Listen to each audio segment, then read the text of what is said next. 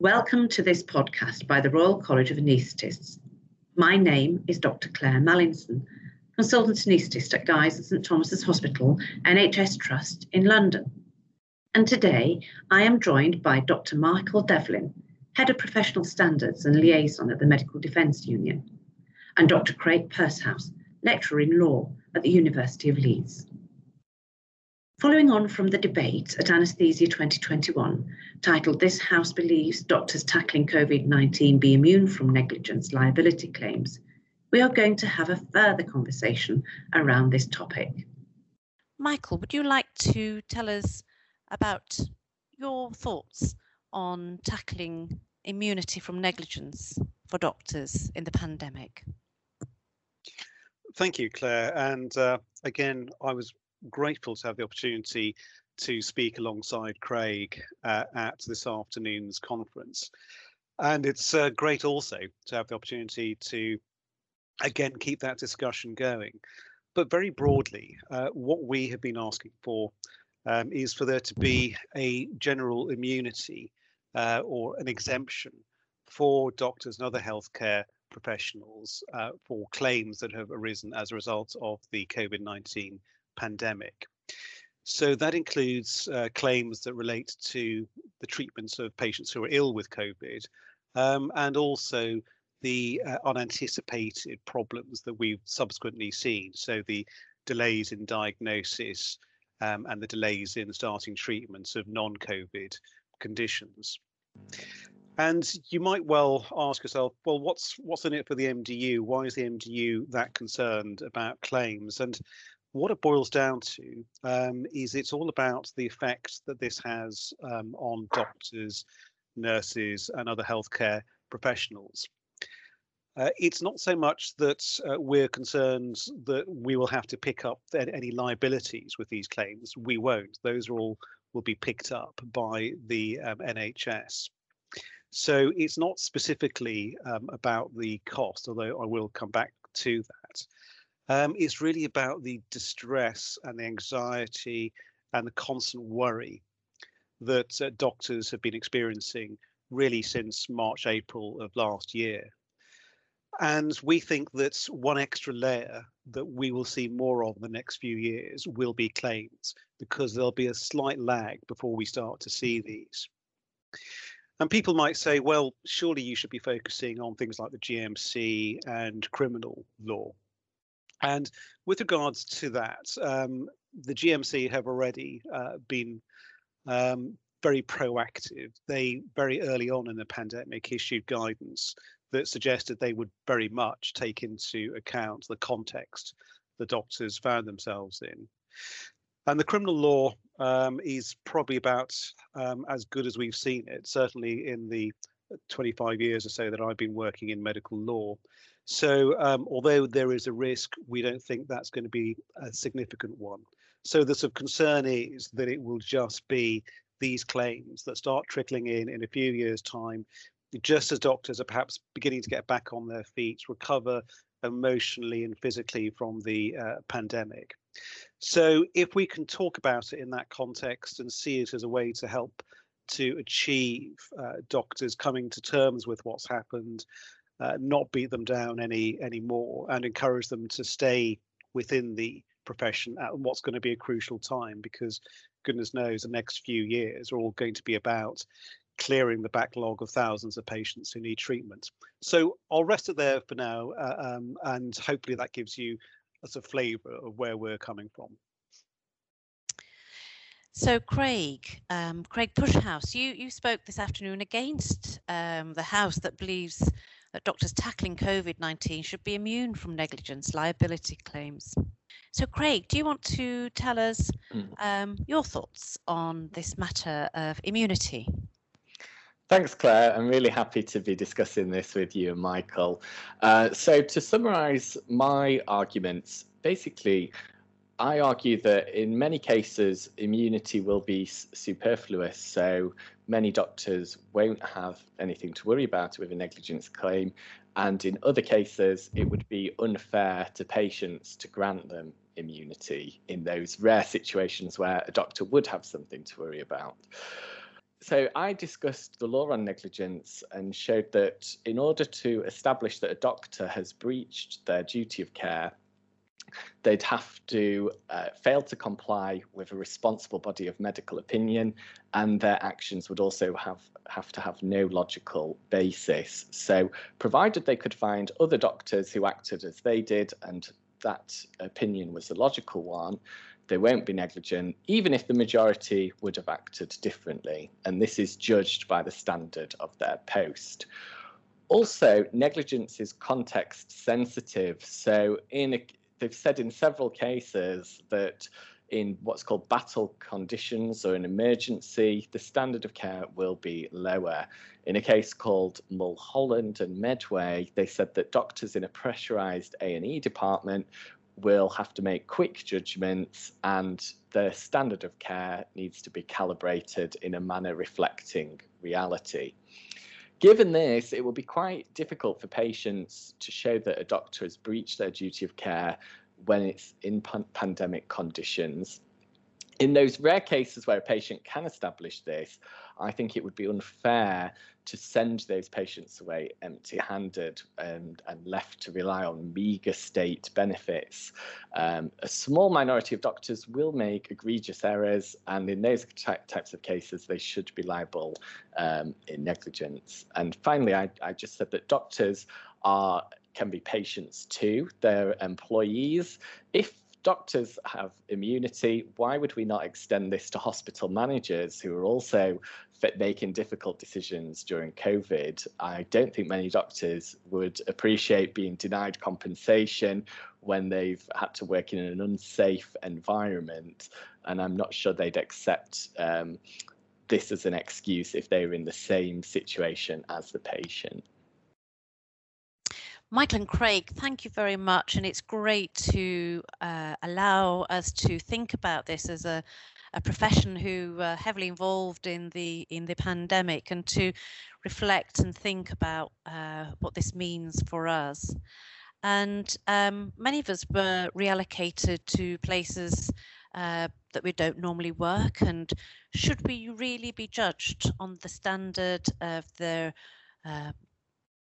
the post that you're going into, or as an anaesthetist in that area?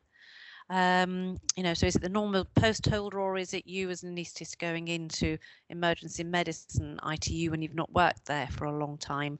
So does this differ with time into the pandemic as well? Because many people were, kind of working even harder. Our second surge was greater. So it would be quite interesting to hear, Craig, what you think about that. I've actually been reflecting on this in the time since our debate earlier, actually. So in the debate, I said, well, the law adopts this objective standard that you've got to meet the standard of your post. And the reason why it does this is because the patient is expecting a particular standard of care when they're seen by a doctor in that post. So the law tries to balance what's fair with the doctor with what's fair with the patient. And this might seem this objective standard might be unfair on doctors when they're working in a different post to which they normally do, or a different speciality, just as it's unfair that junior doctors are meant to reach the standard of more senior colleagues. This, however, has to be balanced with what's fair for the patient. If they're being treated by a particular doctor, they might see it as unfair that they've received substandard A&E care just because the person treating them was an anaesthetist. They've not had any say over that situation. So in the debate, I presented that view, but having reflected on the matter, I wouldn't necessarily be opposed to immunity in that kind of situation. What I would be more opposed to would be is if an anaesthetist failed to meet the standard of the reasonable anaesthetist. I suppose the Indemnity would mean that they wouldn't have to pay out if they were working in a different post, but I do accept a lot of Michael's arguments on this, that it could be very stressful for people working in different posts. So I hope you don't mind that my answer is slightly different to the one I gave in the debate. I've been thinking it over, and I was like, no, actually, that is quite an unfair situation. And you know, as professionals, we all do have to think and reflect and what that means. And Michael, do you think lawyers are the right people to make the decisions on if patients should receive negligence benefits, and that case is against the doctor? Surely there must be a better way of sorting this out. So is it mediation or a legal claim? I suppose it's about money in the end, isn't it? You're right. It is about money. I think there's an awful lot of myths spoken about when it comes to claims. What is it that they're meant to achieve? But ultimately, it's about the money. It's about putting the patient back in the position that they would have been in, but for the negligence, insofar as money can. So if someone has been suffered damage during spinal surgery and they end up in a wheelchair, then most people will say, well, no amount of money can ever compensate for that. But of course, the law tries to do that. It looks at what you will need going forward in terms of future care, what your potential loss of earnings are, and so on and so forth. So the law is set up to do that. And do I think lawyers are the right people? Yes, I do, because you do need experts to be able to analyse these types of issues, to quantify claims, and to do it according to precedent, and to make sure that they get all of that right. But the fundamental problem here is that it doesn't really help those who have to face the claims. It's often felt that because claims are brought against the employer in the NHS, that therefore the jobbing doctor who's working at the coalface doesn't have to worry about it. But that's just not our experience. They do worry about it. It's hard not to take it personally when you personally have been responsible for failure in someone's care. We haven't yet reached the pinnacle of a no blame culture. And part of what we're calling for is time to sort of step back, to reassess the situation. And you're right, is there another way of doing it? Well, we think there is. We think this is one of the ways that you could do it in the short term and get us over the real difficulties that we think are around the corner in terms of people thinking about leaving the profession and having to deal with a huge backlog of treatment. So as a starting point, if you like, the debate is something that we would like to continue rather than say this is the finished article. And Craig and Michael, do you think that the whole negligence system could be reviewed? You know, we've been learning a lot through COVID, and it feels unsatisfactory, doesn't it? As you say, that doctors are the named people in claims. Craig, are you aware of any hospital managers being subject to a negligence claim? You suggest that you know, NHS trusts may be sued because of lack of PPE or support for doctors, and so that's doctors as the claimants, I suppose, as well.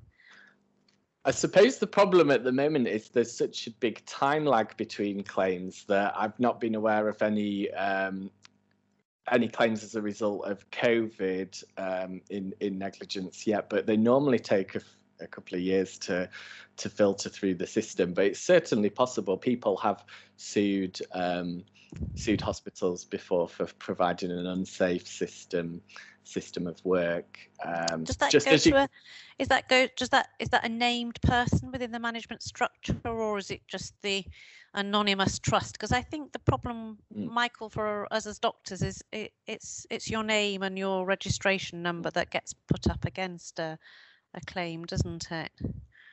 So Craig, have named people ever been? They have featured in the, so for the type of like employment case I'm thinking of, there has been cases for things like harassment at work or There's cases with receptionists giving negligent advice to a patient. So other professionals or other people in the hospital can be sued. But yeah, in the medical negligence context, doctors are more at the coalface, so they tend to be feature a lot more than the sort of employer's liability cases. But just as if I, for example, an asbestos tile fell from the ceiling, if that had landed on me, I could have sued. If I slipped when there's no wet floor sign on a puddle, I'd be able to sue my employer. Your employer owes a duty to provide a safe system of work, so a doctor could sue hospital manager or the hospital for that kind of situation. And Michael, there was a discussion, wasn't there, about the exceptional circumstances that doctors are finding themselves in the pandemic, especially early days when we were not sure of what the disease was or the extent of it and who it was going to affect. But I'm very wary of the comment that the context of the situation would be taken into account. You wrote very well about when the applause ends, and I think we've all forgotten about the Thursday night clapping. And I'm just aware that in the case of Dr. Bauer-Garber, that she wasn't protected by the fact that she was working in a challenging emergency situation where there wasn't senior support and there was no aid from the trust management, and yet she was still named and had a very difficult time in that case. So it does, I suppose, that case has certainly made us wary of the promise that the exceptional circumstances would be taken into consideration. I think that's right, Claire, and I think the case of Dr. Bauer-Garber has been one of the defining ones. In recent years, it has really made people sit up and take notice of the peculiar difficulties that doctors face. One of, for me, the really interesting things about Dr. Bauer-Garber is that she had absolutely wonderful appraisals. She was said by all those who worked with her and those who supervised her, because she was quite a senior trainee at the time of the incident that led to her conviction. What everyone said was just how good and how skilled that she was, but yet she faced a whole set of circumstances that all, when you took them together, contrived to result in a situation that resulted in a child's death. And clearly, no one would ever want to see that. What we'd all want to see is a system working more effectively, that supported doctors, that reduced the chances of that happening. But the difficulty that we have is the law doesn't give any discounts.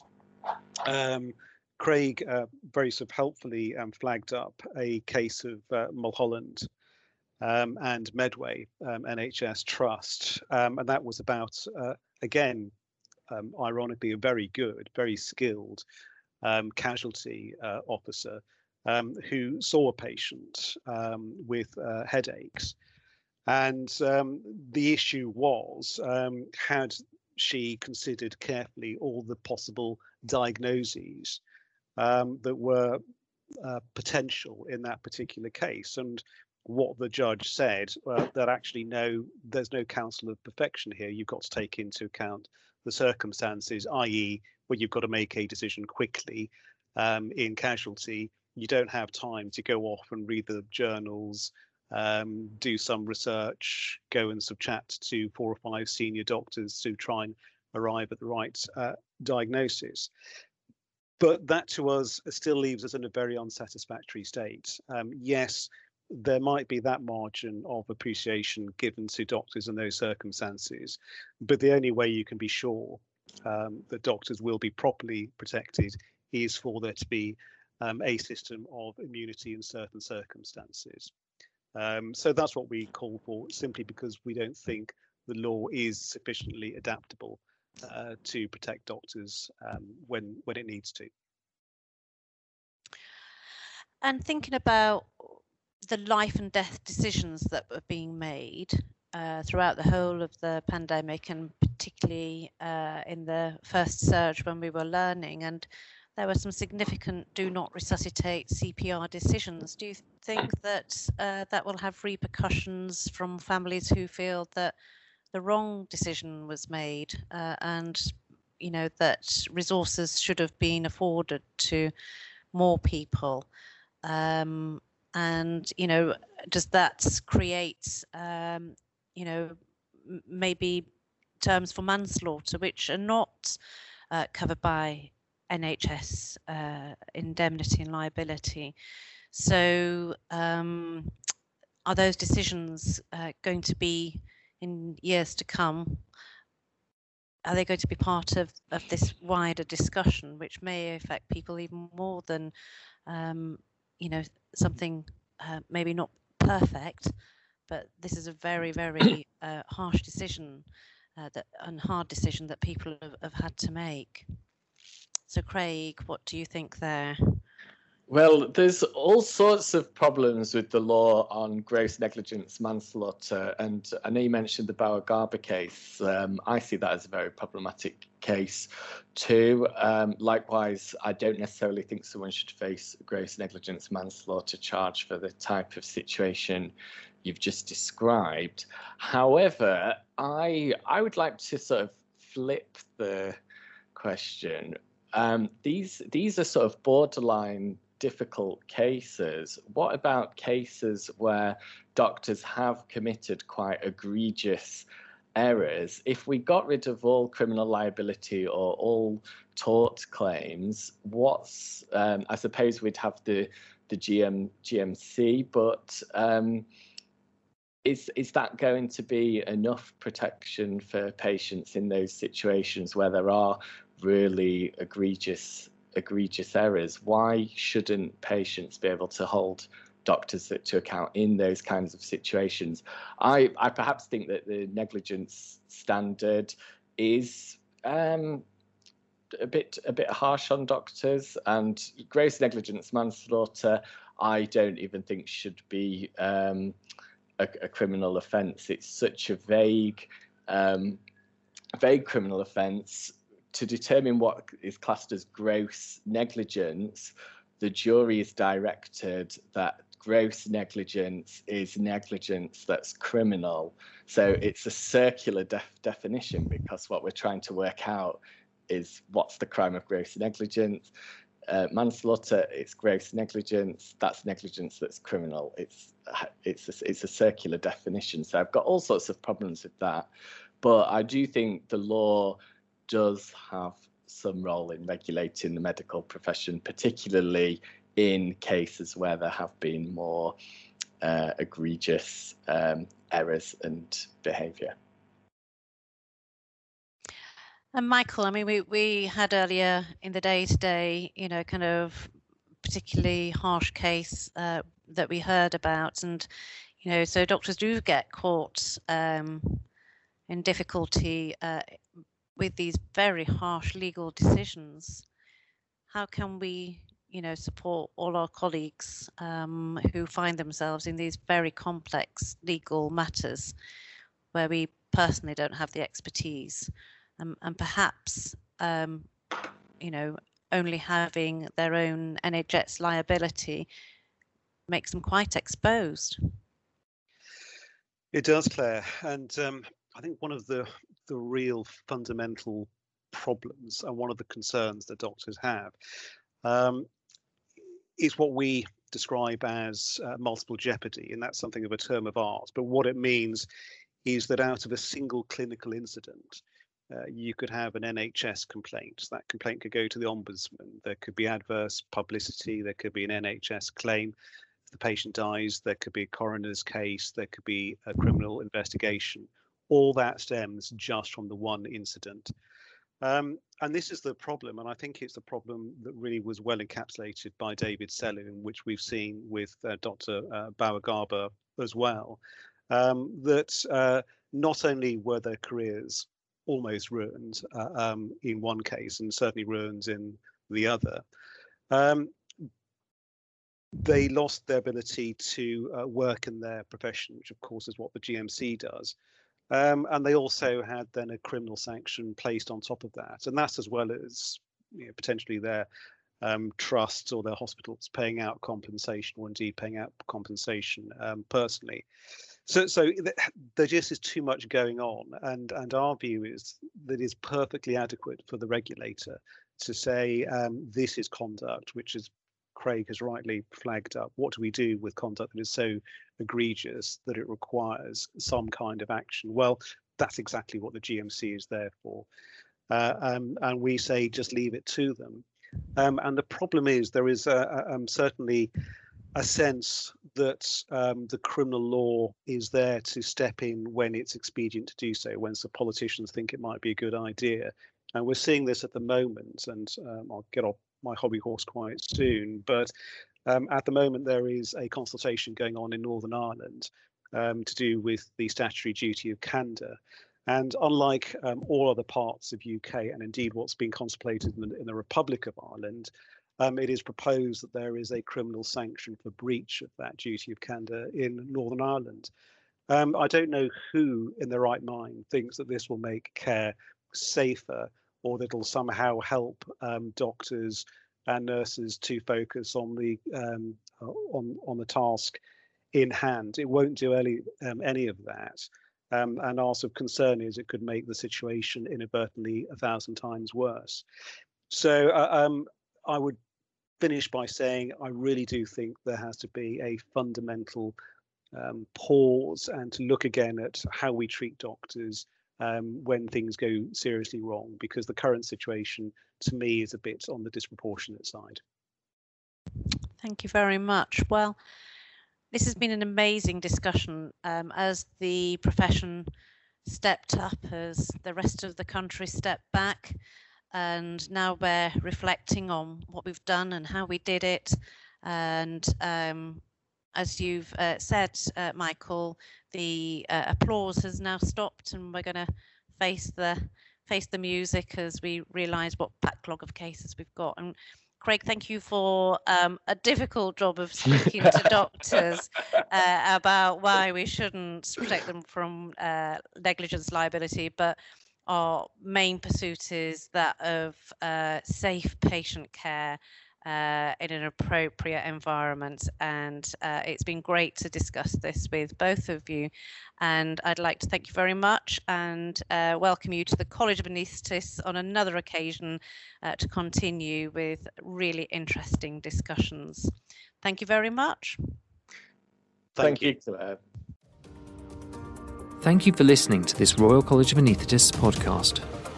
Make sure you don't miss out on the latest episodes by clicking subscribe on your favourite podcatcher.